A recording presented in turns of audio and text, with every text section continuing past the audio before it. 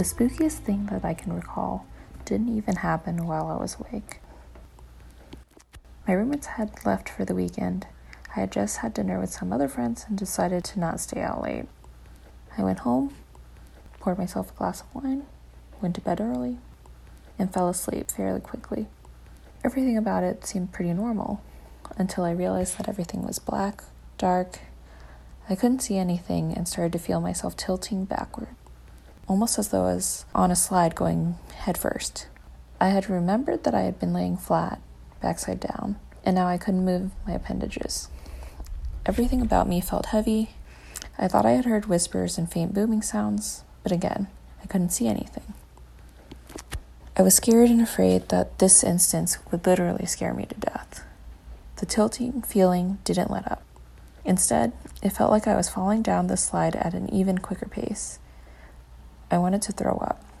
My heart was racing. There was nothing I could do, and I was also unable to scream for help. I'm not exactly sure how I eventually snapped out of it, though. But the next thing I knew, I felt a jolt and popped up out of my deep sleep. I woke up with the sun on my face, shining through my blinds, in a sweat, and crying. I had regained control of my arms and legs, walked around my apartment, and noticed there was still no one to be found. My roommates were still gone, and to this day I'm not sure what caused this case of sleep paralysis, or whether I actually was kicking and screaming in my sleep, if I was just dreaming, or if anybody could actually hear my muffled screams.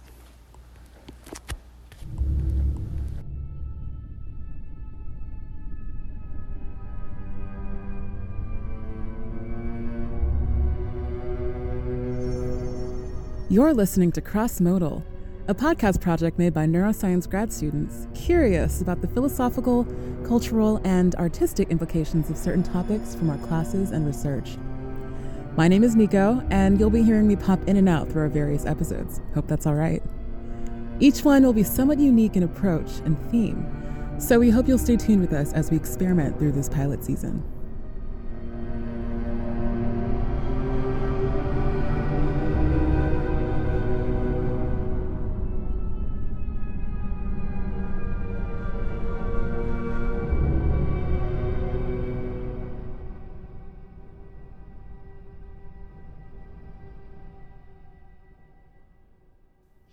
Hey, Nico. Hey, Kristen, what are you doing in here?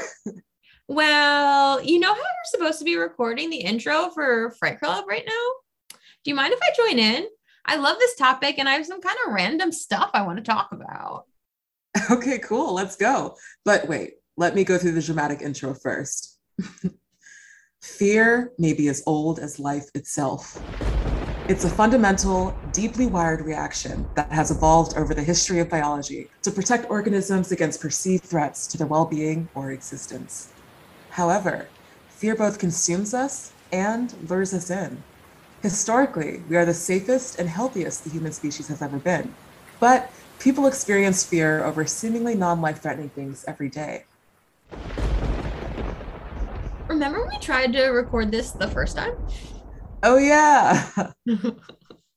So I guess this can actually go in the podcast where we recorded this whole 30-minute segment and the phone wasn't working, so none of it was captured, which is my biggest fear. Yeah. Welcome to the episode about fear. Oh gosh. No, that is the intro. That is the intro. Okay. I just found another intro for this. Yeah. Okay, that's enough of that. Let's talk about this for real. So, fear. We have holidays dedicated to fear, and right now we're devoting an entire podcast episode to it. This episode is a compilation of real-life scary stories and the science behind generating a fear response. So let's do a little experiment of our own. Turn the volume up, turn off the lights, and listen to these spooky stories. How do you react to them? Do you love or hate to experience fear? Does your heart race? Do your hands get clammy? Do you feel a little on edge?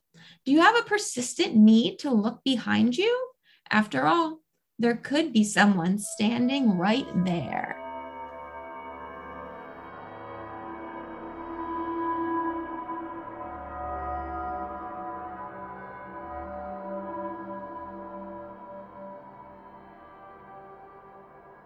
I will never forget, somewhere when I was 6 or 7 years old, I became convinced that there was some sort of spirit that lived in our basement. And I always had this fear about our basement, and I would not want to go in the basement. And thankfully, I had a little sister, and I would send her. And so she would always... What are little siblings for? What are little siblings for? And so she would always go first. And then there came this point where, you know, if I had to get something out of the basement, I would run down the stairs as fast as I could, grab it, and run up. And in my imagination, it took all these different forms. I became convinced that our house had been built on some sort of ancient burial ground that had not been properly identified, and there were spirits related to the people that were buried under the house. I have no idea where this came from, but I began to believe it as true. And then when I hit adolescence, I faced this really difficult choice of we had a bedroom set up down there, and I weighed my independence as a teenager versus my absolute fear of the basement. And I actually moved into the basement.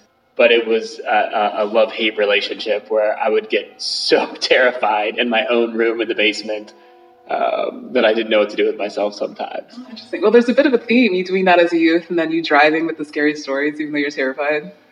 Yeah, there's that like tension of like creating it, right? It's like kind of exciting. I think I feel the same way about spicy food.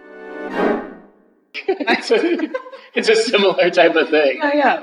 You know, and then obviously having a background in cognitive science and neural networks and that kind of stuff, I think it's fascinating how we start to make those connections and how we reinforce those connections and how those play interpersonally.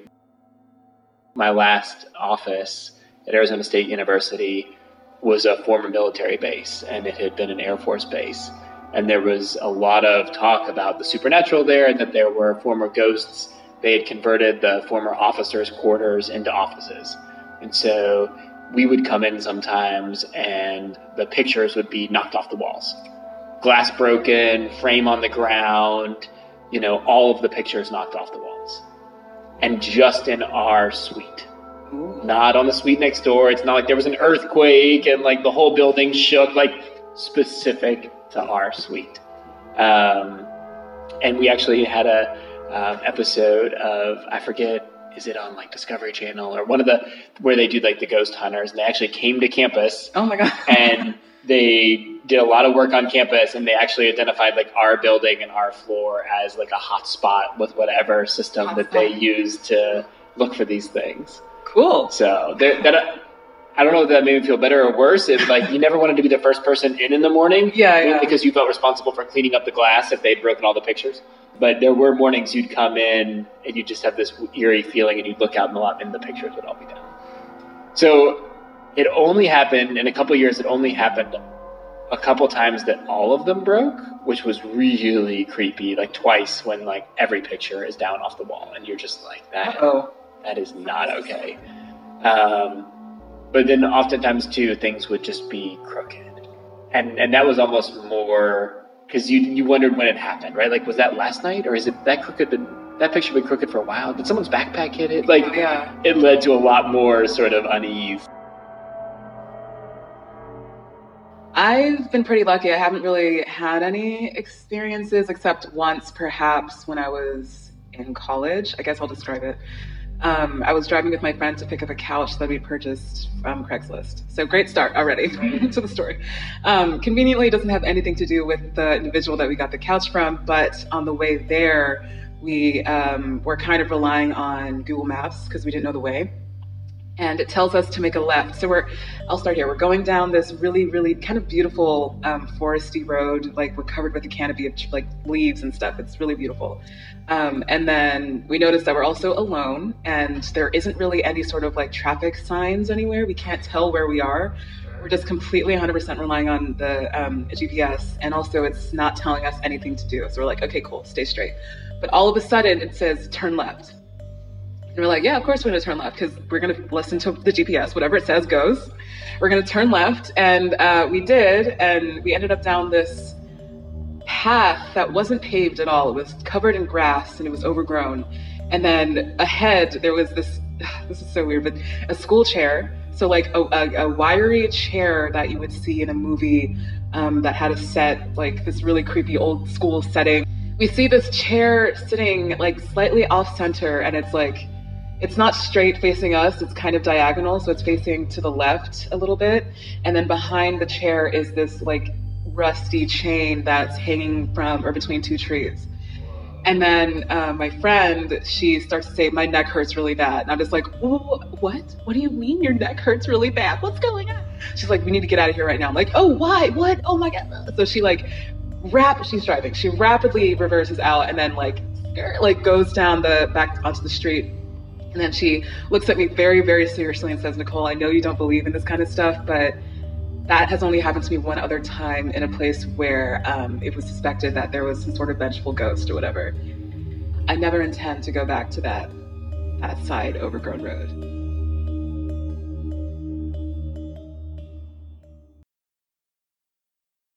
I was lying in bed. I woke up in the middle of the night and I looked out the door of my bedroom, and there, looking over the banister, I saw a ghostly figure of a boy looking over the banister, looking down over to the first floor, but he had shorts and suspenders and a beanie, and that's how. So what I remember. When you say ghost-like figure, what do you mean by that? So it was whitish, yeah. So so your classic apparition, like right. But as time went on, my pillow continued to fall off my bed every night. But there was one night when I woke up as my pillow was falling off my bed, and I saw that same little boy pulling the pillow off the bed. That's so creepy. So, I closed so it was startling for both of us. So I closed my eyes, and when I opened them up again, he was gone, and I saw him again, and my pillow stopped falling off my bed. So you knew he was the cause. Yes. Wow, it's very spooky. And you were the only one. You have 6 siblings. You were right. the only one of the 6 who's seen it, including right. your sister Debbie, whose room it was originally. Correct. And I feel that boy has stayed with me for a very long time. So you felt like it was a kind spirit. When I think back to the ghost, I don't have the sense of fear, but it's interesting because whenever I tell my story, like, people get goosebumps. Yeah, it's scary to me. Yeah, and as I told Margaret, ever since she told me the story, which I've been every time I'm in my bed, I'm like, don't pull the pillow away from me. Every once in a while, my pillow will fall off my bed. Oh, still? And every once in a while. This is a story from my childhood when I was living in Camden, Maine. We lived on a cul-de-sac, and there were a few other houses up the road and down to the cul-de-sac, and it wasn't really our house itself that was haunted, but the land that the neighborhood was built on. And this ghost, unfortunately, I never had the experience of seeing her, but my sister did, my mother did, and so did almost all of our neighbors. Needless to say, I'm quite jealous. So this ghost, she would go from house to house, and she would usually spend a few weeks with everybody before moving on to the next one, going all the way down the houses to the street, and then all the way back down the other side and around the cul-de-sac. And she was just known as the Lady in the Mirror, because that's where she would appear, was in mirrors. And you didn't just see her.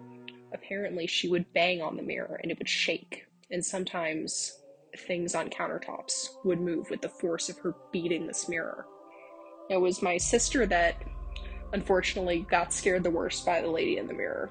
Whenever she was at our house, she would mostly show up for my sister, and she was described as wearing really old clothing, like 16th century bonnet, and different people would also say she held different things. Some people said that she didn't have anything in her hands. Some people said she held a knife, but everyone said she had this crazed look in her eye, and she would stare into your soul as she just banged on the mirror like she was trying to get through it to get to you.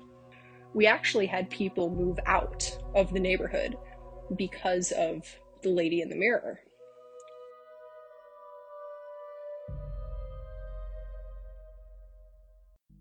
I have experienced the old hag syndrome. Oh, yes.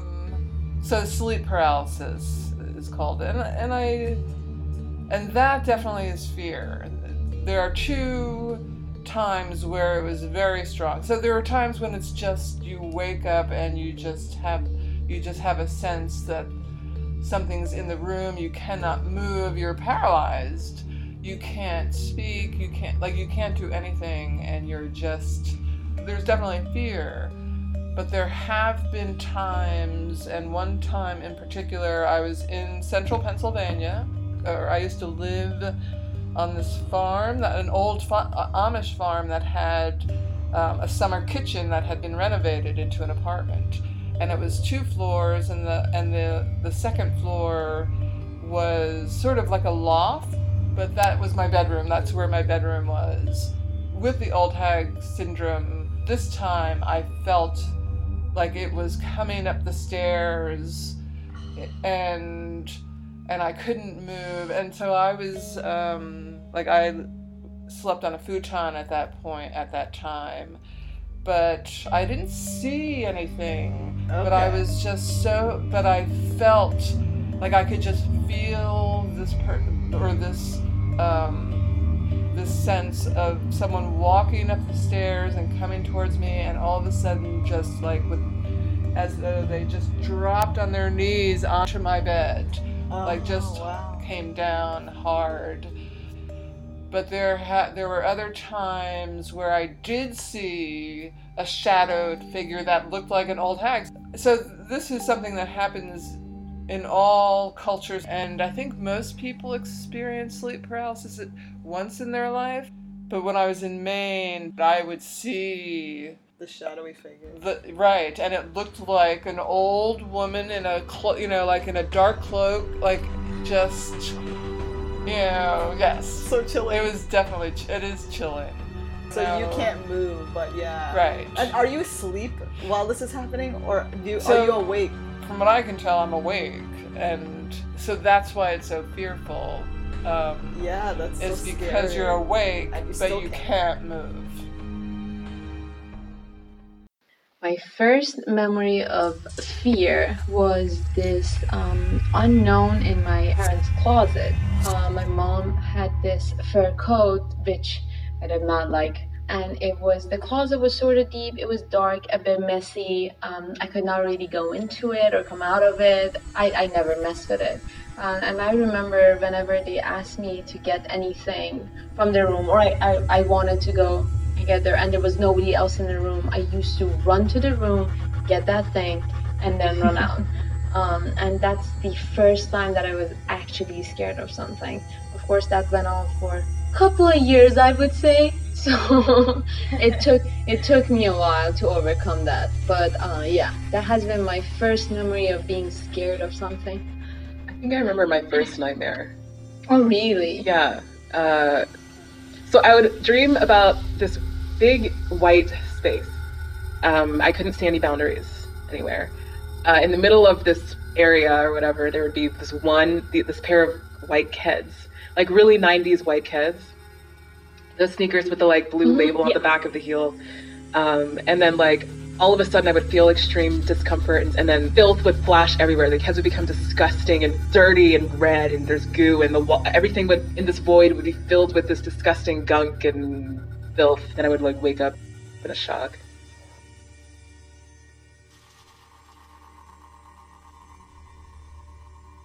So what did you think? Wow, that chair in the middle of the street story, incredibly spooky. That storyteller is so talented. It was me. I was that storyteller. Special thanks, though, to our other amazing storytellers, starting with Dr. Elizabeth Doe, who opened up the episode for us, as well as the individuals we just heard from, Dr. Garrett Westlake, Margaret Ryan, Dr. Nazgul Nirozi, and Deidre, as well as Crossmodal members Roz and Megan. Now back to the topic at hand. Hearing about the old hag syndrome really freaked me out, so I guess I can feel fear. But what was just going on in our brains to produce this physical response we're defining as fear? We need to dive into this a little bit more, I think. So remember learning about patient SM back in grad school? She had a disease that completely destroyed her amygdala during childhood, and it reduced her ability to feel fear. From her case, we know that the fear response starts in the amygdala. Patient SM was not scared while handling large spiders or snakes, while walking through fearful attractions, or even while watching horror films. So no amygdala equals no fear. But what about if you have a larger than average amygdala? I actually remember a study that was conducted at Stanford University that looked into this. They found that larger amygdalas are correlated with an increased anxiety response in children. So I guess all this shows that the amygdala is a master regulator of stress-related emotions. You know, now that you mention this, I'm actually remembering that there are some other brain areas alongside the amygdala that are also important for fear, right? Like the thalamus, the hippocampus, prefrontal cortex. I think the pathways are coming back to me. So correct me if I'm missing something, but let's say you see a threat or hear a spooky story. The amygdala will activate the thalamus, and together they're going to immediately prepare your body to be more efficient in handling the dangerous situation. So your brain will become hyper alert, your pupils are going to dilate, and your breathing will accelerate. Plus, your heart rate and blood pressure will rise, and then you'll have increased blood flow to your muscles. So basically, the body's resources are routed away from organs that aren't vital to immediate survival. Yes, that is exactly correct. And this response actually happens really, really fast, but it's not always necessary. And it certainly wasn't necessary while we were listening to all those spooky stories earlier. So at this point, the hippocampus comes into play after the thalamus is activated. Right, the hippocampus. I'm actually getting flashbacks to class. It's important for memory, right? Yes, but the hippocampus also assesses situations and determines whether or not you have perceived it before. So after the hippocampus, the prefrontal cortex is activated. And this is like a decision-making center of the brain, and it uses information gathered by the hippocampus to interpret the perceived threat. This helps a person know whether a perceived threat is real and valid. Ooh, can you elaborate? These brain regions are why you would probably, well, hopefully, act differently around a snake in the wild versus a snake at the zoo. Yeah, you don't know what I do. Anyway, yeah, cool. And actually, you know, I remember another thing about patient SM. When she was exposed to high levels of carbon dioxide to induce the feeling of suffocation, she reported feeling fear, which totally goes in line with the amygdala not being the only brain region that can generate a fear response, but also doesn't quite go in line with what we said about the amygdala being important for the fear response. Being suffocated. That actually sounds really scary and stressful. Are stress and fear related at all? That's a really good question. And again, we're bringing up patient SM, but speaking of stress, she had a higher frequency of panic attacks compared to other people. Plus, there was also a study conducted by researchers at Yale and Duke that found that veterans who experienced PTSD had smaller amygdala compared to veterans without PTSD. So I guess the amygdala's role in fear is a lot less clear than we initially thought. But I do like where you were going with the stress question. And this is also a great segue into the next portion of this episode. It's almost like we wrote this out in advance or something. Okay, Kristen, now it's time for your dramatic intro. So we have a grasp on how the fear response happens, but why do humans love to feel fear? We go on roller coasters and thrill rides. Some people climb mountains and jump out of perfectly good planes. However, most people spare themselves from the physical and mental repercussions of such dangerous antics and merely go to the local movie theater to watch the latest horror film, knowing full well that they'll probably scream, shudder, gasp, and grab the person next to them in terror. We graciously allow horror movies to hijack our amygdalas. For this next discussion, we will hear from two panelists, Dr. Gladys Shaw and Dr. Stefania Marghitu. Gladys is a neuroscientist studying stress responses who will give us more insight into how stress plays into all of this. And Stefania is a professor of film and digital media. Maybe they can help us figure out our obsession with fear. Before we begin, I'd like to give a brief content warning for mentions of animal research and trauma. Listener discretion is advised. We're good to go. Hi, I'm Gladys Shaw. I study the impact of chronic adolescent stress and trauma on adult behaviors and neurological outcomes, specifically mitochondrial function within the hippocampus and prefrontal cortex. Hi, I'm Stefania. I'm a visiting assistant professor at Loyola University, New Orleans. I received my PhD from University of Southern California, and I recently published a book on teen television. It's called Teen Television. It's part of a guidebook series. So it's meant to be kind of introductory for either like late, high school students or early college students kind of getting into genre studies, film and media studies, or even broadly, just if they're interested in issues about teens. Awesome. That sounds really interesting. And Gladys, what age group are you studying in the lab? So we use rodents. So like postnatal day 35 through 60. That's doing a human correlate is kind of rough, but it's kind of like 7th grade to undergrad years. Because adolescence actually stops in humans at 25. A lot of people fail to notice that. It doesn't just stop at 18 when you are legally an adult. You are biologically, neurologically an adult way into your 20s. So we do cover that entire span of neurological development that happens. Awesome. So you guys already have some parallels, which is really cool. Thank you guys for being here today. Like I mentioned in my email, we're trying to discuss the intersection between how your body physiologically responds to fear and how that might be translated into fearful experiences such as horror films. So to kind of get us in the mood here, what are your personal opinions on scary or horror films? Do you guys like them? Do you hate them? It depends on the horror film for me. Anything with dolls or puppets, I can't do. I don't know why, just can't do it. Everything else is fair game. Yeah, it really depends. I think this changes with age too. Sometimes different things can trigger me. And I think almost the more far away it is from reality, the better. So, almost this a new era of the more psychological thriller that's more based in realism, kind of a return to that is a little scarier to me. The more that it could happen or the more that it's a dystopian kind of horror, kind of gets me more so than other things. But I've had to watch a lot of different types of horror and trauma with and without trigger warnings, and which is also a huge issue in our field right now. That is interesting to also see how people are kind of managing their fear based on wanting to be in the conversation still.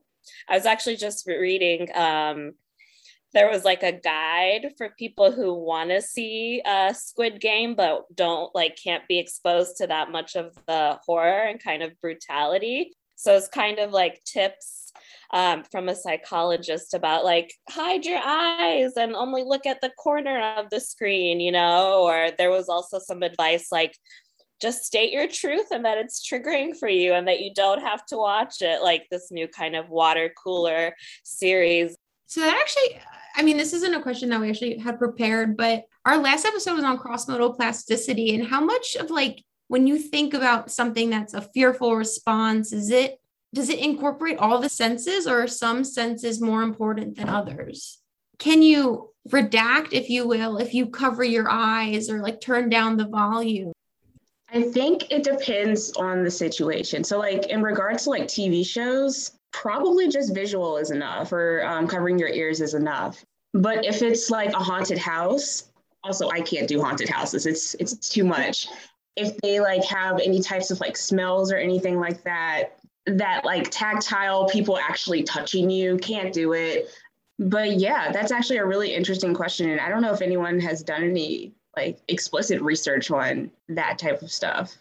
One of the things that we were curious about is what are the factors, I guess there's probably many, so the key factors that you take into account when generating film or some form of media Yeah, it was interesting that you all kind of posed like the question of sound, especially in horror. It's a really good time to talk about sound design and how integral it is because yeah, you can't imagine kind of closing your eyes but still hearing those cues, right? That make you scared, that, tell you like the rhythm that things are going to get scarier. And it's a time when like as a professor, when teaching sound design, students really get it when you talk about its significance in horror because it is so integral, more so than, okay, this is happy now and this is sad, like there's something about the rhythm of the sound design that goes with the film that's really in sync. And it's why a lot of people work closely with specific sound design, but sound gets not considered as important, sometimes. And also like even with television, like radio was a predecessor. So it's really interesting you brought that up. Have these factors evolved over time? Yeah, definitely. So, I mean, it's audience savvy. Like, you have like the classic Hollywood narrative that we know of. It's very linear. A lot of films are structured that way. We have classical sitcom and drama structures. And so there's narratives that we're familiar with that usually also have obviously reliable aesthetics too, but in experimental cinema and as things change and adapt to experimental modes, part of the rebellion of like Soviet montage films as a rebellion against American film was doing all non-linear montage films. And then Americans, of course, adapted montage, right? Like the montage is like such a popular trope in so many types of films to show a course of time. So something like the falling in love montage or like a sports montage. So things definitely get adapted as technology advances as well, like having handheld screen footage, right? So something like the documentary style of the Blair Witch Project. Again, that was a new novelty because it felt more real. Again, like sound technology is considered obviously like post silent cinema, having that ability to incorporate the sound design and special effects with that too. But also films that don't have sound or don't have those cues also give you that scare of like, oh no, I don't know what I'm supposed to be feeling, and this is actually scarier. Like it leaves the suspense more so there. Like, so even like there's an early example from film, it's kind of become like an urban myth that people were scared of one of the first early film screenings because it was like a train coming at the audience and they had never seen it before. So there was a novelty towards it. No Country for Old Men has about only 16 minutes of sound in the whole film. So that actually adds to that. It didn't really catch on because, again, I think it's more like that novelty element. But when you have the didn't like Jaws or something like that, the suspension build up and then the closure. I was reading up on different type of horror genres in general, and a lot of feminist scholars have talked about like paralleled it with, like a teen film is akin. Obviously, they're going to be metaphors and allegories to puberty and different elements of adolescence. Like Carrie, obviously, is a big one that's gotten remade. Scream, and those different elements, but also the kind of similar closure that you get from the bodily elements. Linda Williams is huge for this. So kind of comparing the excess in films like melodrama, like the crying as a release, and how that's quite similar to the scream as release too, right? So these tropes are kind of like, part of genre too, and they can be more connected than one thinks and more gendered, I think, than people think too. So it sounds like the tropes are kind of changing over time. Are those changes just based in like directors like wanting to be novel in their new movies, or is that at all based also on like science?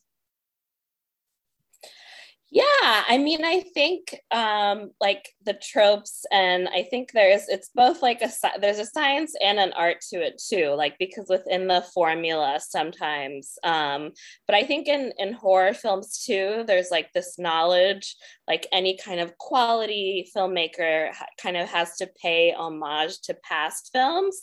Mm-hmm. So you have these like direct links or Easter eggs, like to other films or other directors of the time. So you pay a lot of, kind of, it's paying homage to different filmmakers and knowing that horror films are so meta, right? And so like hyper postmodernist now that there's so much like reboots and remakes.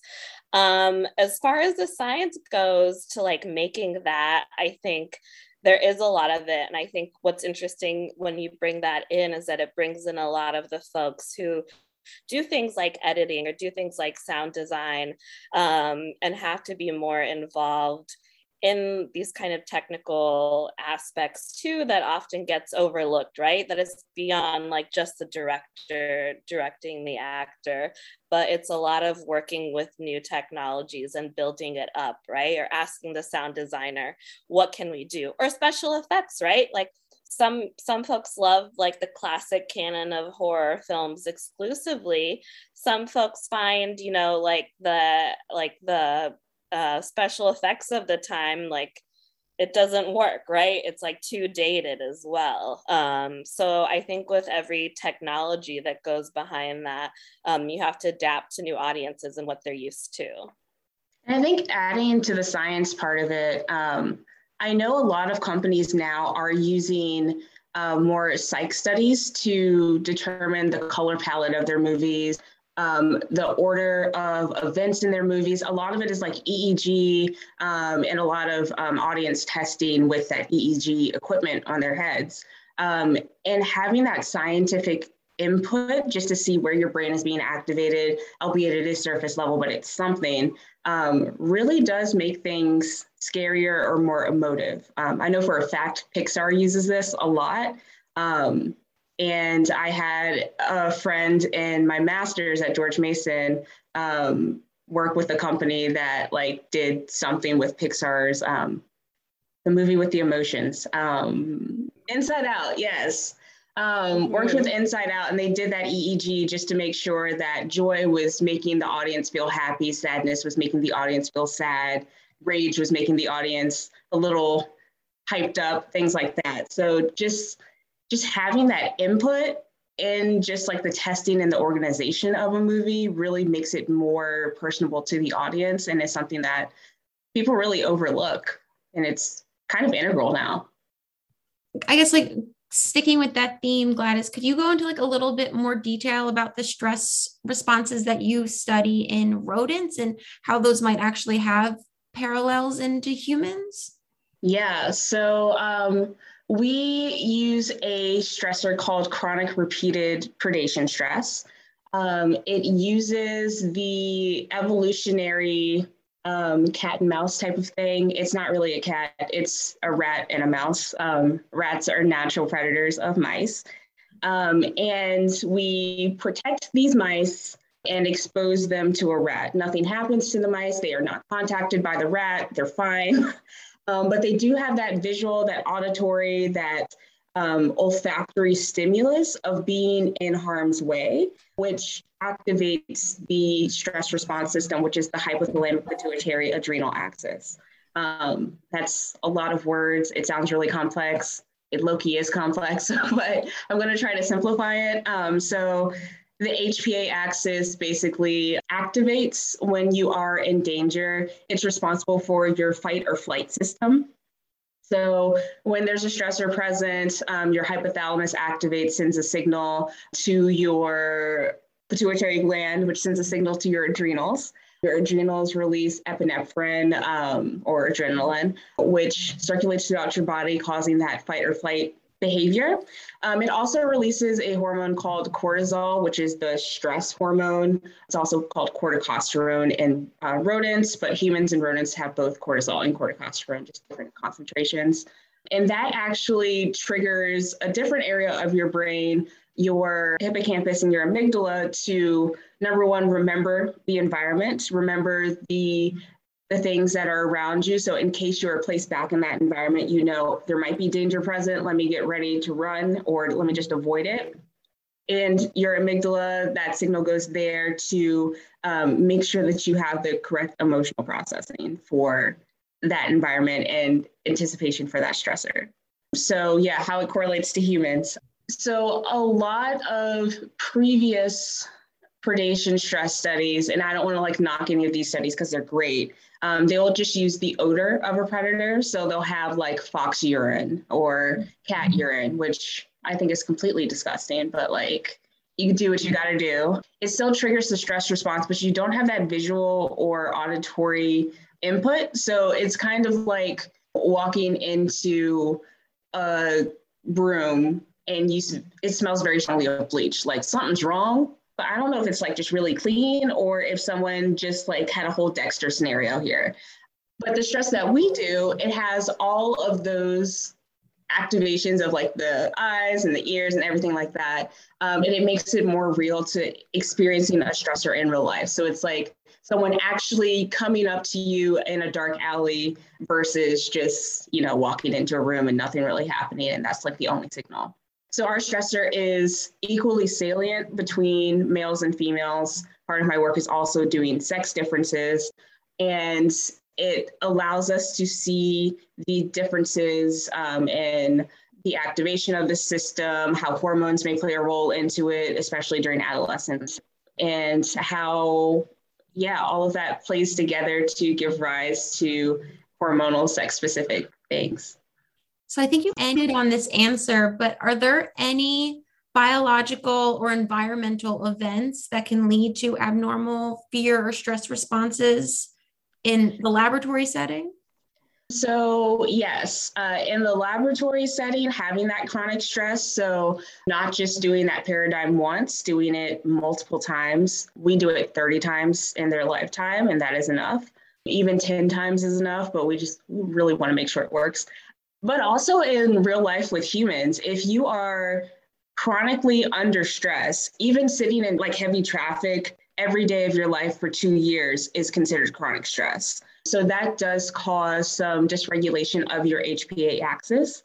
So it increases the sensitivity of your hypothalamus, and it makes it so that that stress response system is activated at a lower stress level.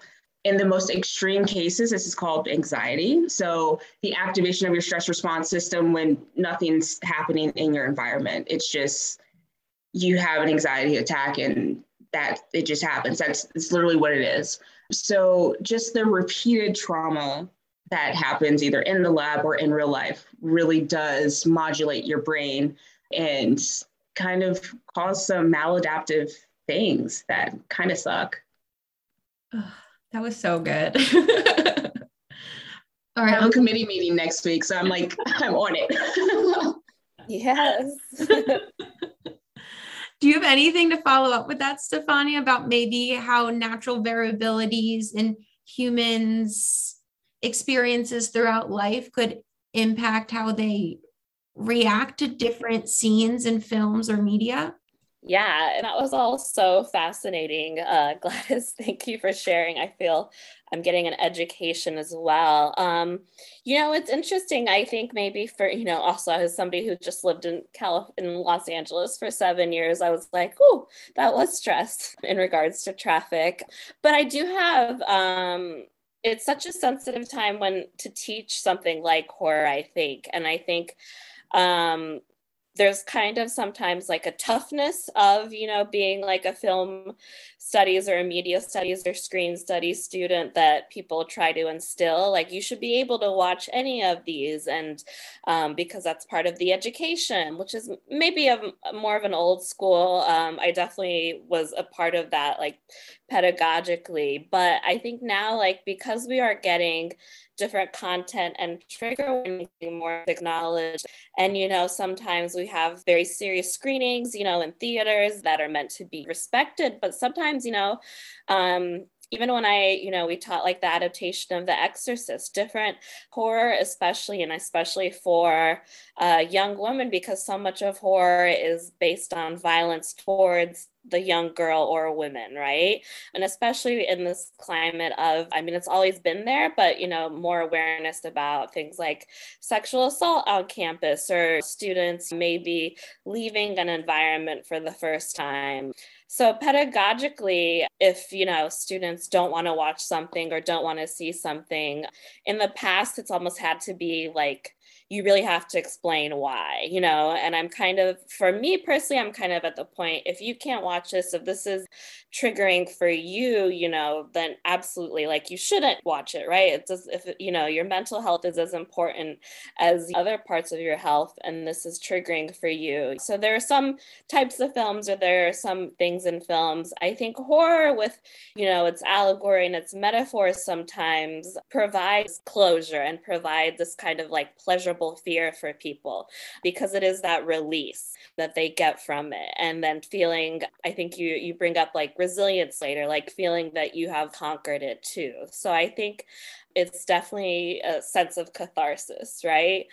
And we're seeing it more on social media now too, right? Like content warning, trigger warnings, being very careful, not just of, like Gladys said, like one exposure, but multiple exposures over time, Like some folks talk about how the other side of that is being desensitized to that violence and media and the news, right? So I think it's on both levels of it. But I think for people who have experience something similar to what we see in these horror and in these trauma films, you do have to be careful and mindful of what a student could actually be experiencing if you are exposing them to something like this. So it's just something I'm, as I'm out of the PhD and then starting my professor career, I'm thinking about. That's like such an amazing tie between like the science that Gladys is talking about, and then what you actually see as a response from viewers. And I think that's so important to note, because it's not just creating movies that are scary, but like they're actually causing physiological reactions in people. And yeah, they are variable based on everything that happened in someone's past that leads to how they perceive it. Just, it's also cool and interesting, which I guess is why we're all here. So another question that we had, which is kind of taking away from individual variability, but focusing on kind of these, I don't want to call them, so these like familiar tropes that we see again and again in horror films. So the haunted house, the bloodthirsty vampire, a zombie. Why do you think such stereotypes kind of continue to scare and fascinate people after all these years, even though, we've kind of seen them again and again? Yeah. And I think it's also part, like, we can kind of see the evolution of, through remakes and reboots and different kinds of evolutions of these kind of archetypes and tropes. And like you said, stereotypes.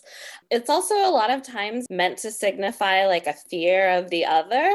So, or even something like Teen Wolf, about being an outsider, because my focus is like teen media. When you do have, whether it's like fantasy or horror, and which is kind of getting played around a lot recently, are like supernatural elements, right? Like Sabrina the Teenage Witch.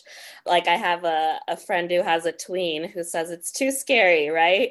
It's too scary for her to watch at this point. She said it's like a horror show. And, somebody's like, no, it's as scary as Harry Potter. But I think just because of the way that it has adapted, because it is newer, it is a bit scarier and kind of keeps that constant gloom element. But I think, they're kind of like classic elements that we go back to, like as with other genres too. And when you combine it with something else that you're interested, whether it's like a film about teens and horror and werewolves and others, or about foreignness and others and zombies, or fear of zombie apocalypse, fear of the end of the world, dystopian narratives, right? Health, pandemics, right? Everybody was watching, gosh, what's the famous pandemic film that everyone watched, and I blocked it out because Contagion. It was Contagion. Yeah. That was like what became like such a popular film, right? And it was kind of like, this is not horror, this is reality. But yeah, I think it's just things that we go back to. And someone's living in New Orleans now, and which is a very like Halloween friendly city. Like everybody, like in their lawns have this things too. I went to get my nails done and someone wanted like the same, like people were like, I want a design. It's like, what do you want? A ghost, a spider web, all of these things. And they're scary though, but like people still have an actual fear of, like arachnophobia, right? Like people still have fear of those things. People have fears of like masked clowns because of like it, I had a friend who's like scared of mascots. Too, because they were masked.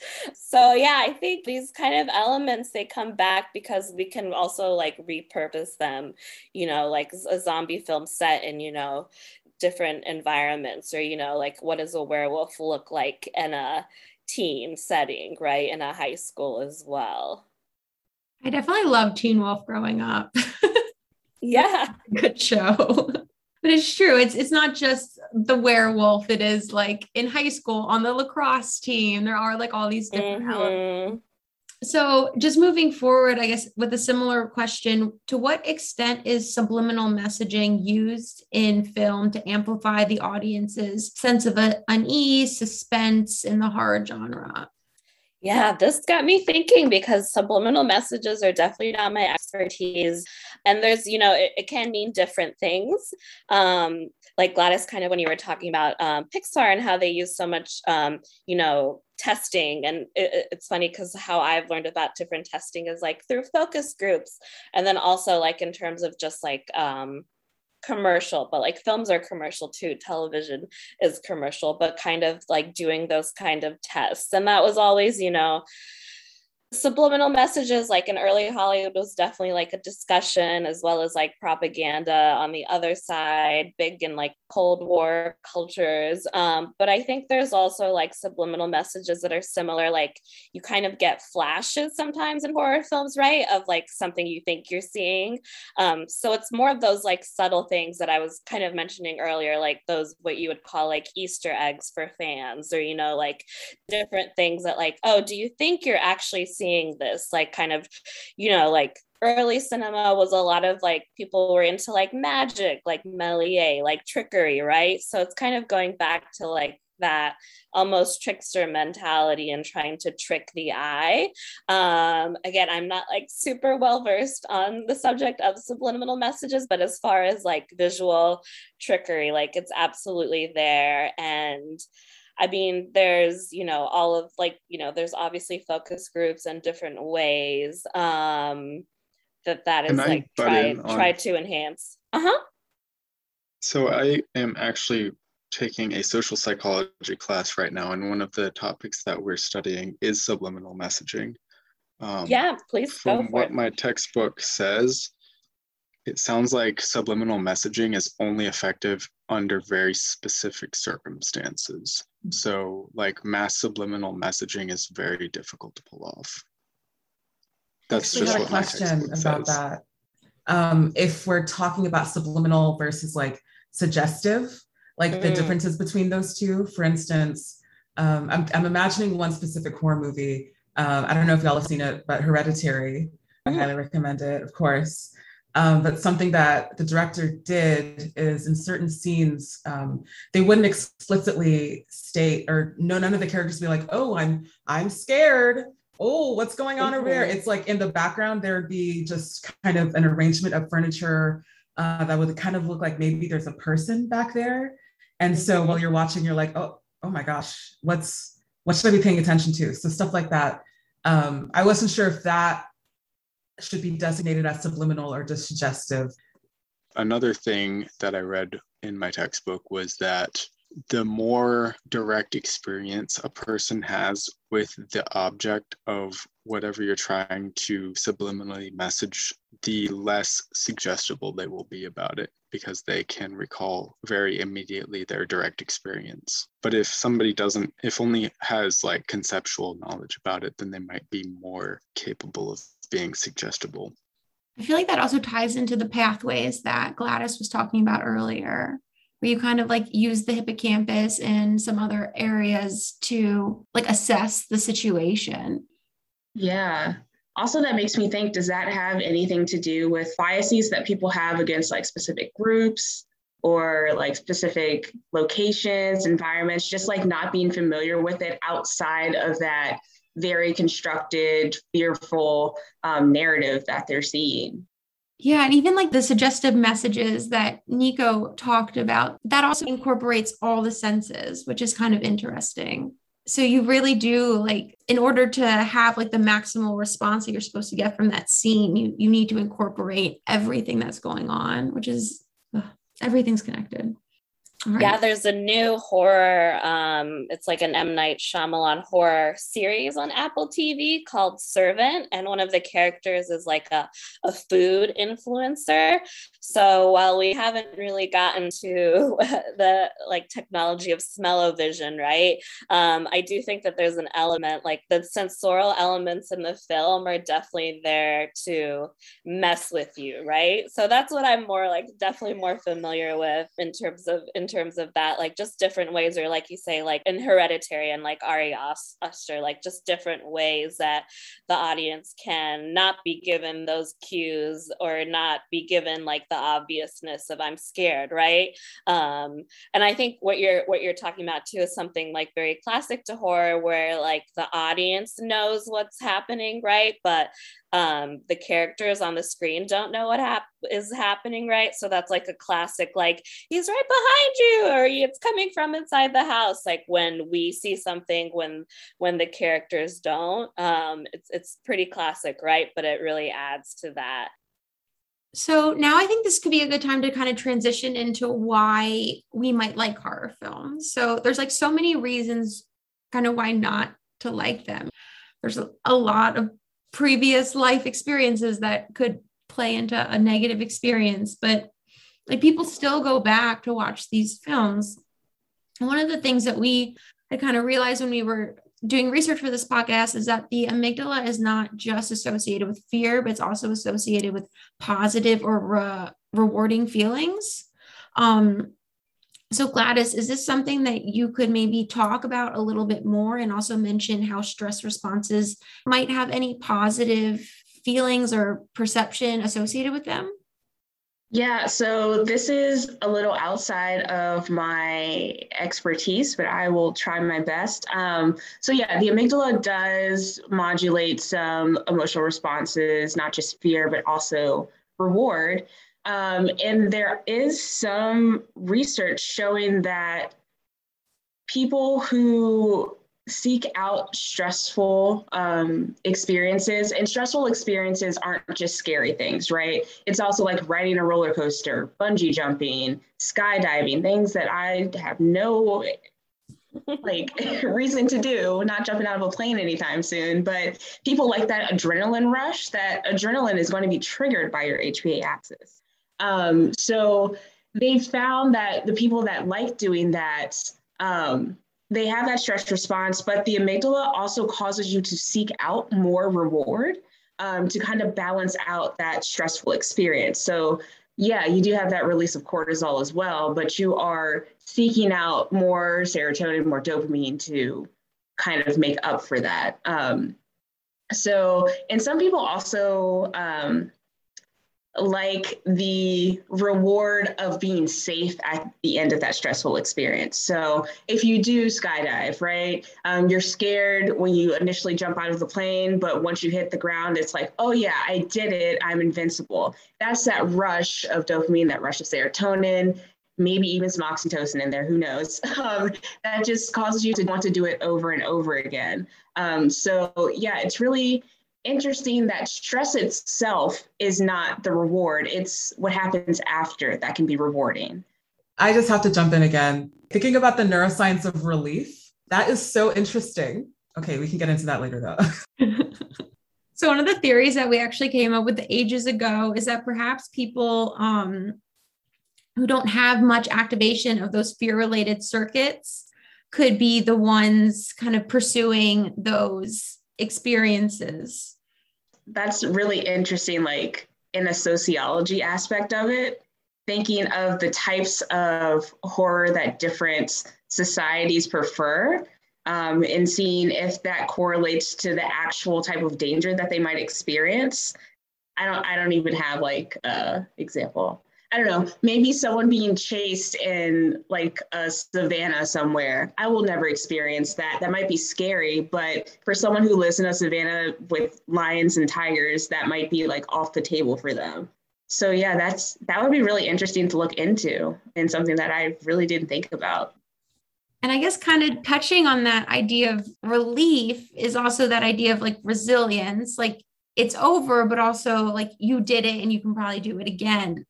Do you like look at resilience in your research, and could resilience play a part in enjoying horror films?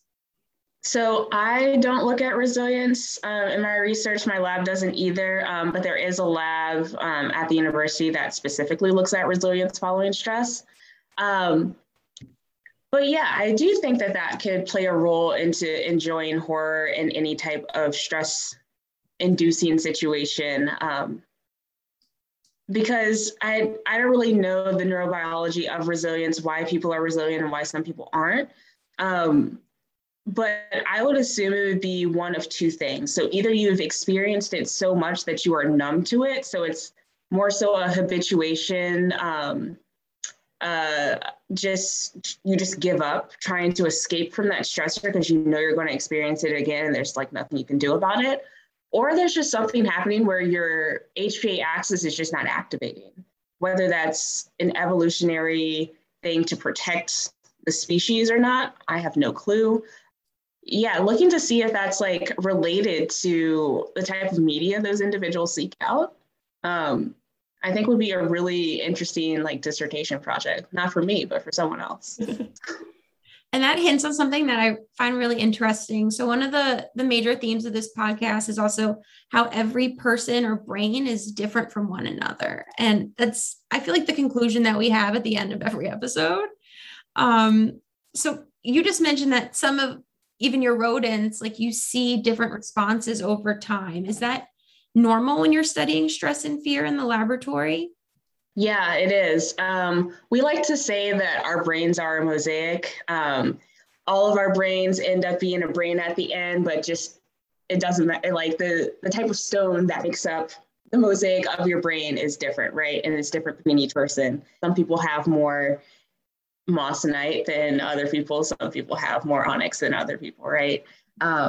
And that gives rise to that variation in their stress response system, and honestly, any other neurological or behavioral response that they have to their environment.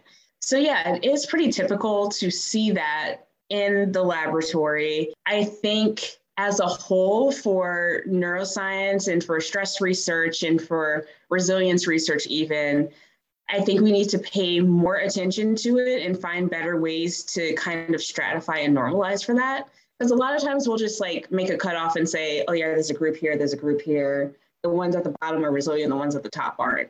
That's it. But in reality, it's a spectrum, right? So we need to see how resilient they are, how receptive they are to certain things. And to my knowledge, there's not a very good measure of doing that. And I say that carefully because I don't want to like counteract all the things that I've published, but. So I think this is the perfect tie-in to actually kind of the next segment on the podcast, which is discussing, I guess, the science of neurocinematics. How we are kind of like making these films is based on like psychology and maybe the nurture side of nature versus nurture. Do you ever see a picture in film where we could take someone's work like Gladys's, who studies stress and fear, and incorporate those, like, I don't want to call them raw emotions, but in my mind, it doesn't get more like raw than the cellular and molecular underpinnings of what we like what we know is going on, and incorporate those physical responses into how we are generating films? Yeah, I mean, I think that would be super cool. We usually it's completely opposite, from, a lot of people who work in media studies and talk about, constructs of different things or like consumerisms and different ways. There's constructs or, like a lot of folks like media effects was really popular. So just kind of, again, like pretty indirect correlations like violence, or exposure is causing this. Obviously, it can trigger it, but these kind of like actual responses that folks get and how like different ways that I think like trauma is really important now, like having intimacy coordinators on sets. So I think this is almost like a new kind of level where we can see these kind of responses, and almost kind of speak to how different types of media now, like there's in my race, media, and culture class, a lot of my students, are saying, new films about that are trying to be, quote unquote, Black stories, right? Trying to speak to different things are actually for them, they call it like trauma porn and they say it's triggering. So so things like that, like how, like how folks would respond to these kind of things that are trauma porn that are actually meant to be some kind of revisionist history or provide catharsis to some extent, perhaps. And then we get behind who actually is producing them, who's making them, who are like, where are the checks and balances, right? Of like how that production process goes and the distribution process. But my students have very visceral reactions to those kind of things. So I think that's especially significant as people are trying to be more inclusive, but without really having, doing it through all the right tools or including the people behind that could be more valuable. And I think this idea of neurocinematics is like the interdisciplinary dream, right?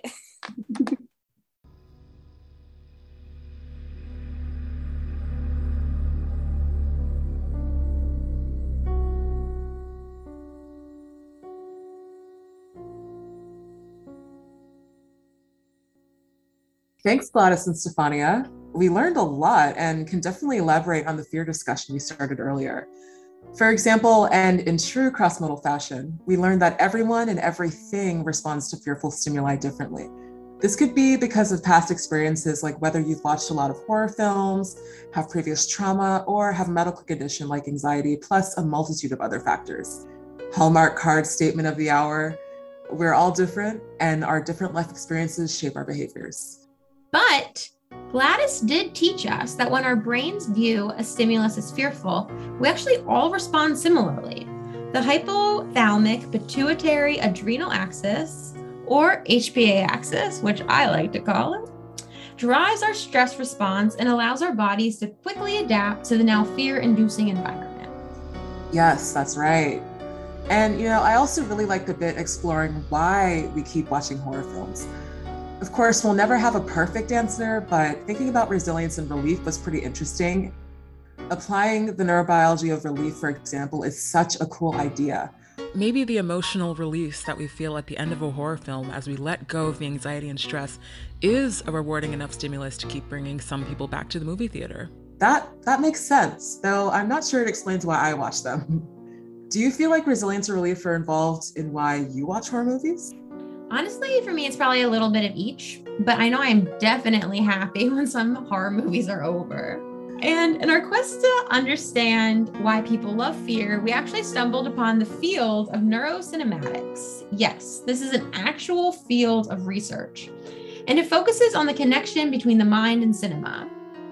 Horror is one of the most well-established film genres, and conveniently for us, multiple neurocinematic theories exist for why people watch horror films.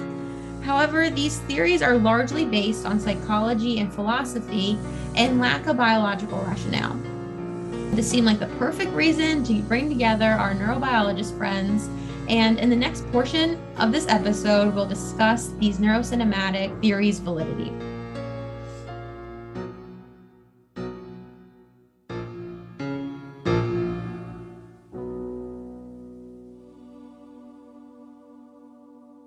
We're gonna focus almost exclusively at horror as a genre, since that is a genre that's known to elicit a fear response, and whether or not this fear response that comes from watching horror movies is enjoyable or not. So a lot of people are trying to use the field of neurocinematics to kind of capitalize on it. So to figure out why people like horror films and what we can put into the next horror film to make the most money, essentially. Which is kind of lame, but also cool. So a lot of people who are largely psychologists or philosophers are really trying to figure out like what makes people return to the theaters to watch horror films. So I'm going to read some of these theories, which are definitely rooted in psychology and philosophy. So I figured as a group of kind of neurobiologists, we could discuss them, or like personal stories, really whatever. Yeah. So the first theory is horror film goers are a population of people who are more likely to look for an intense experience. This population has not experienced war, political issues, or death. They also may not have dealt with major financial or career issues. Based on this theory, horror film watchers are mainly younger people, since the older generation is thought to have stimulation fatigue and may not find horror films interesting or enticing. Nah. Really? I'm already like... Just because you haven't necessarily lived through World War II or whatever doesn't mean that you haven't experienced personal warfare. Everybody's experience in life is so different, and a lot of people really endure like pain and torment constantly. So I feel like this was someone like trying to explain millennials. Yeah, Exactly. Anything. Those participation trophies.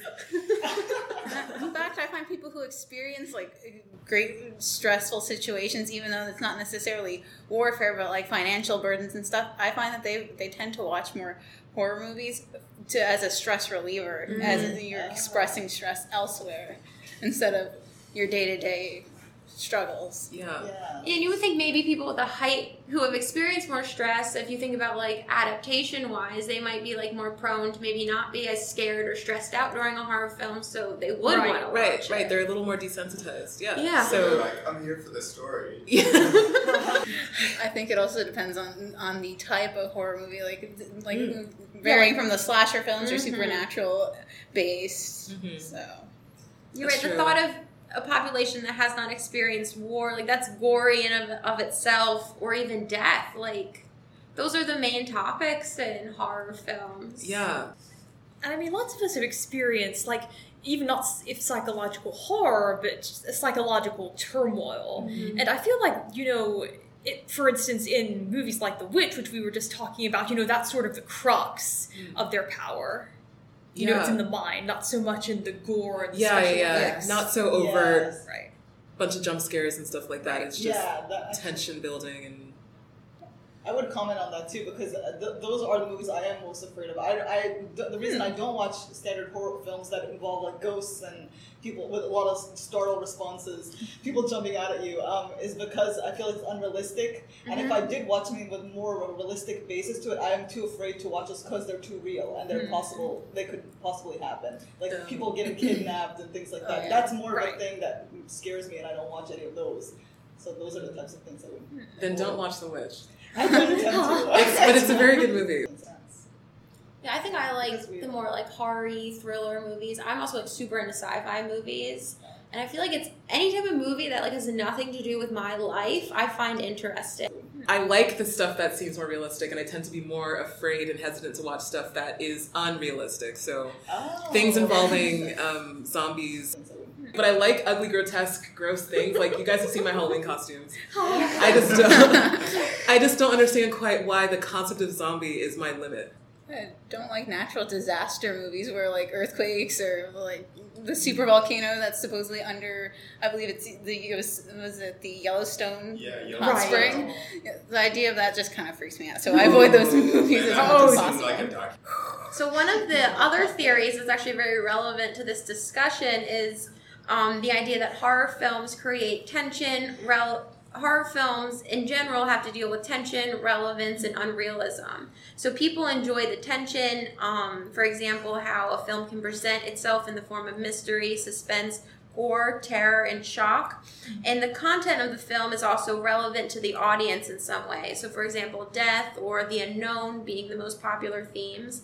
But the audience is, completely aware that this movie is a fabricated reality.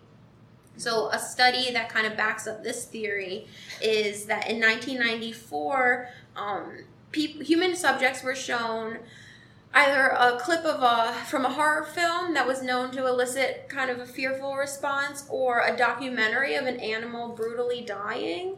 And the people were more repulsed by the documentary of the animal dying because it was real, even though it had less gore than the scene from the horror film.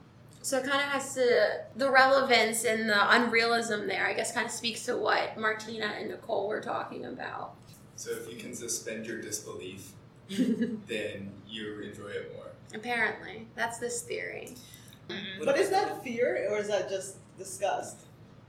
That's a good point, yeah. Because I feel like, or that's more of a, I don't even know how to describe it, but if I'm watching an animal being killed, I wouldn't think I'm afraid of the person doing the killing or what's happening. It's more of a just absolute disgust. I don't know. The two clips or the two clip categories may not be testing the same things. That's a good point. Yeah. Yeah. So I don't know. Yeah. So I was a nursing major in college, and my first 2 years, we had to do clinical rotations, and I was in my first rotation was with like geriatric patients, so they were older population, so nothing really like to write home about. And my second rotation was orthopedic surgery, and yeah, I had like never really been like drawn towards like scary movies or like doctor shows growing up, so I went and watched a knee surgery. And when people get cut open, I realize that I feel pain there. This is a normal thing.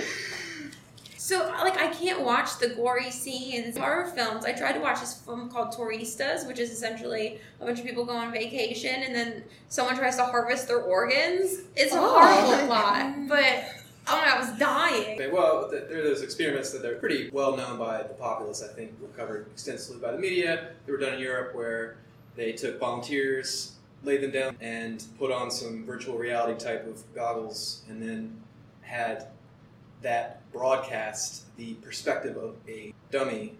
So it was appearing as though their body was actually the body of the dummy, and then they would stab and do various diabolical things to the dummy. And I don't remember what they were measuring, actually. I don't remember what the readout was, but essentially you could test in the laboratory that people feel the model of their body could be transferred to another body. Like proprioception almost? Definitely related to proprioceptive mechanism. I guess your positioning is transferring your positioning. Yeah, oh yeah. So we all have mirror neurons. Like that's a thing that we all can do. Is this a strong response in everyone? Well, definitely when you're young. So that's how you learn how to live in society and how to be a person in your culture and stuff. You mirror what your parents do and what your peers do and stuff like that.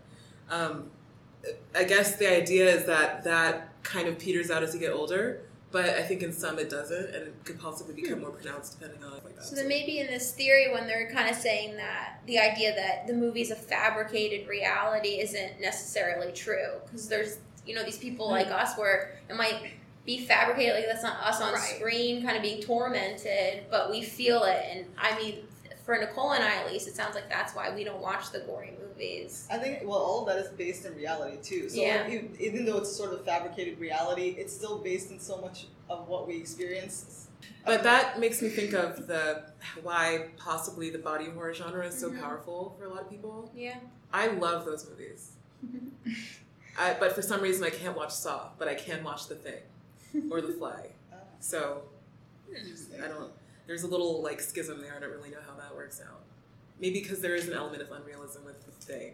Yeah. Like I don't necessarily think I'm going to like sprout another head and then like this one's gonna like become a spider or something. I hope that doesn't happen. That would be really awkward. But versus somebody twisting my arm off, like that could happen. Don't do it. But that could happen. Yeah. That again is like based on the real experience. It could happen. Yeah. And so that's. Yeah, so I guess the more plausible it is, the more your brain could potentially confound that and convince you, oh, well, maybe this is real. Exactly. Oh, yes. That actually kind of ties into another theory, this thought of the thinking brain versus the emotional brain. So during a horror movie, the thinking brain tells the emotional brain that you're in a safe place, like you're in a movie theater. So that intense rush goes from being fear-inducing to enjoyable or exciting. There's the thought of art and cinema hijacking our brain's our ability to have that initial jolt response and then later like, oh, actually, I like it. Right, I was reading the reviews of The Wailing, and they commented about how that movie doesn't employ the use of jump scares. The best psychological thrillers don't have to stoop to that kind of mechanism. Although that technique can be employed well, but I know what you mean. But it's also, you kind of have that aspect of sensory deprivation.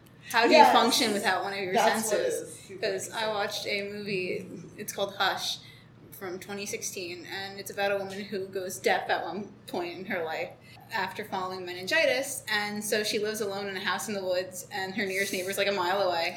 And a home invader kills her friend who's visiting, and so she's by herself, and the home invader's watching her and wondering why she's not freaking out. He's trying to like make faces at her, and she's not responding because she's turned around and she doesn't hear him. And then I thought she didn't have an amygdala.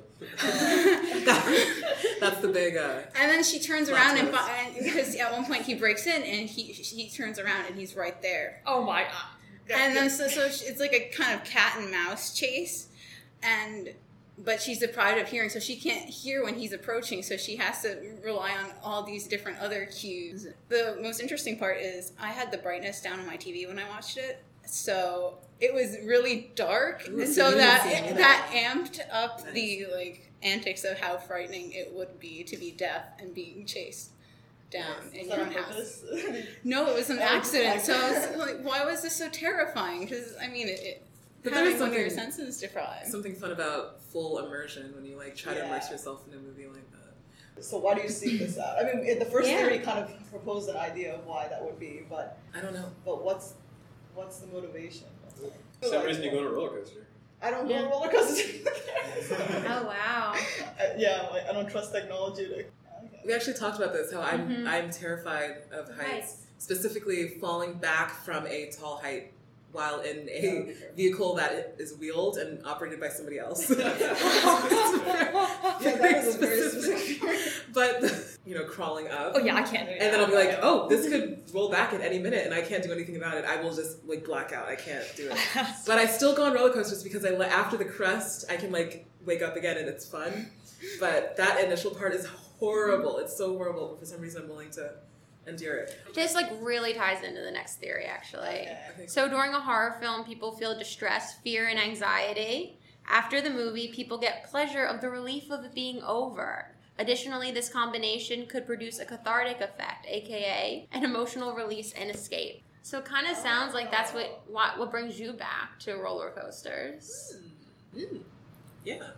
And this is not related to horror at all, but I'm kind of wondering if it's sort of like the lure of procrastination in a way, because, like the angst of, like staying up all night studying for the test, but then you take it and it's over and you get to sleep and it's just this, If you could break down the neurobiology of procrastination, that'd be really great. I actually don't exploit you on here, Megan, so you don't have to answer this. So, like people who do have phobias, like how you feel about germs. Germophobia. Yes. I think it's interesting that like you and Nicole also having this like fear of heights have maybe heightened fear responses, but you guys view fear-inducing stimuli like horror films so differently. It also kind of ties in, I guess, the last one here is that fear is capable of creating a distraction, which can be a positive experience. So when something scary happens in that moment, we're on high alert and not preoccupied with other things that might be on our mind. And it's also escapism. I think that's also all movies. Because it's not really happening, it's a controlled setting, so if you can contain it in that way. That's anything. That's music. That's food. That's books, exactly. Books. That's that's storytelling in general. Yeah, that's true. It's sleep. I think you're very lucky if there's a medium that exists in the world somewhere that can distract you like that. Yeah. And so I guess it's trying to figure out what can you put on that screen that would be the most distracting thing. Yeah, and someone did once tell me the reason that they seek out horror films is because it's the most immersive form of film.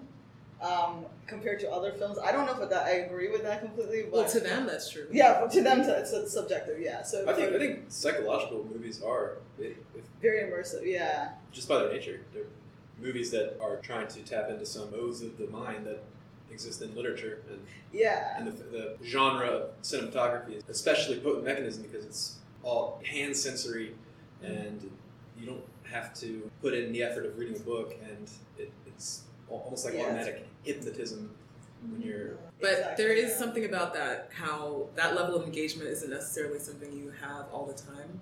Like, even if you are doing something, you're probably not paying 100% attention to it. Yeah. But when you fully immerse yourself in whatever it is you like, in this case, a horror movie for that person, their brain is completely engaged. And that's kind of interesting.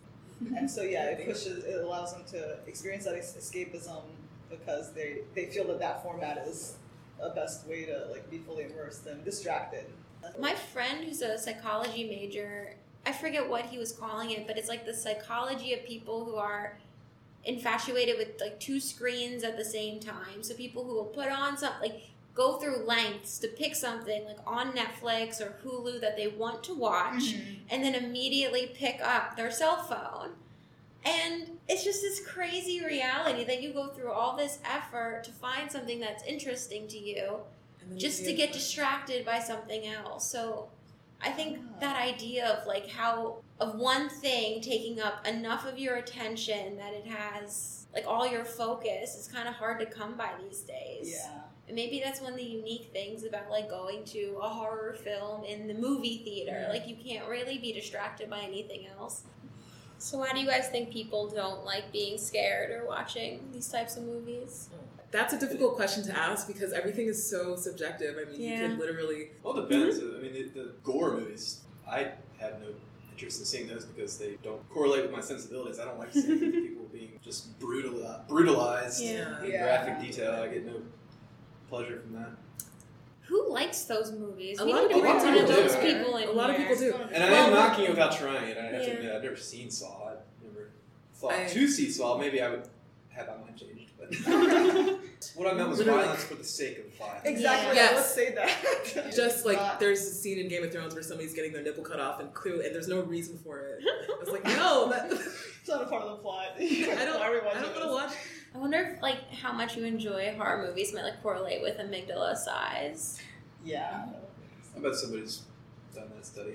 Yeah, there was this one guy who was like counting the amount of neurons in the hippocampus for one seminar I went to, but he forgot to do glia, and I was just like, dude.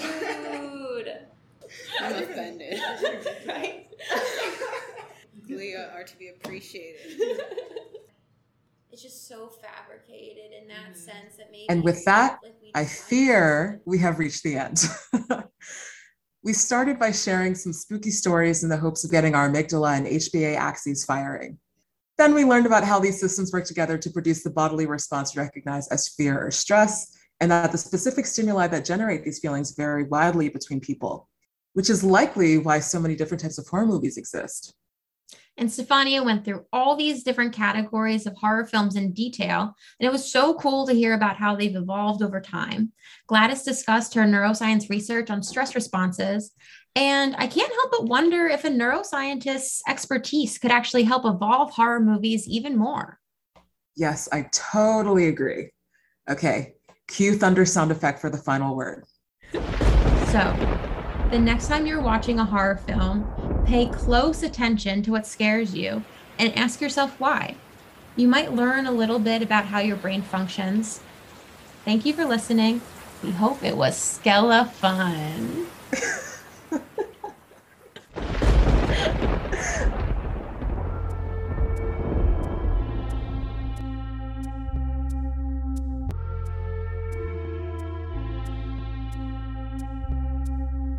Special thanks and acknowledgements to patient SM, on whom we relied for a lot of our discussion, and of course to our incredible guests. We heard some scary stories from our amazing interdisciplinary colleagues, including Dr. Liz Doe, who's working as a research manager at a nonprofit and graduated from VCU with a doctorate in clinical and translational sciences. Dr. Garrett Westlake, the Associate Vice Provost in Innovation and the Executive Director of the Da Vinci Center at VCU. Dr. Nazgul Nirozi, who graduated with a doctorate in nanoscience and nanotechnology from VCU, Margaret Ryan, a laboratory specialist at the University of Virginia, and Deidre. We discussed neuroscience and film with Dr. Gladys Shaw and Dr. Stefania Marghitu. Gladys has recently graduated with her doctorate in neuroscience from VCU, and Stefania is a film professor at Loyola University in New Orleans. Student participants were Dr. Kristen Lee, Dr. Megan Syed, Rosamund Goodson, Andy Pitts, Martina Hernandez, Alan Harris, and myself. This episode of Crossmodal was produced and directed by Dr. Kristen Lee. It was edited by Dr. Nico Ikanam, Andy Pitts, and Dr. Kristen Lee. Our logo was designed by Hannah Ayub. Our theme track was produced by Josh Rodenberg. The additional spooky tunes used in this episode were produced by Peter B. Helland on his album Ominous Wind and Kevin MacLeod from his vast discography of royalty-free compositions. The tracks used were Ice Demon, Echoes of Time, Bent and Broken, and Satiate. Special considerations to Andy Pitts for introducing us to the wonderful world of audio engineering and providing us with equipment. Get in touch with us on Twitter and Instagram at crossmodal_pod or by sending an email to heycrossmodal@gmail.com. We'd really love to hear from you. Be sure to come back next time for our final episodes of Season 1, where we'll learn about the odd romance between the gut and the brain. You won't want to miss this. Thanks for tuning in. Until next time.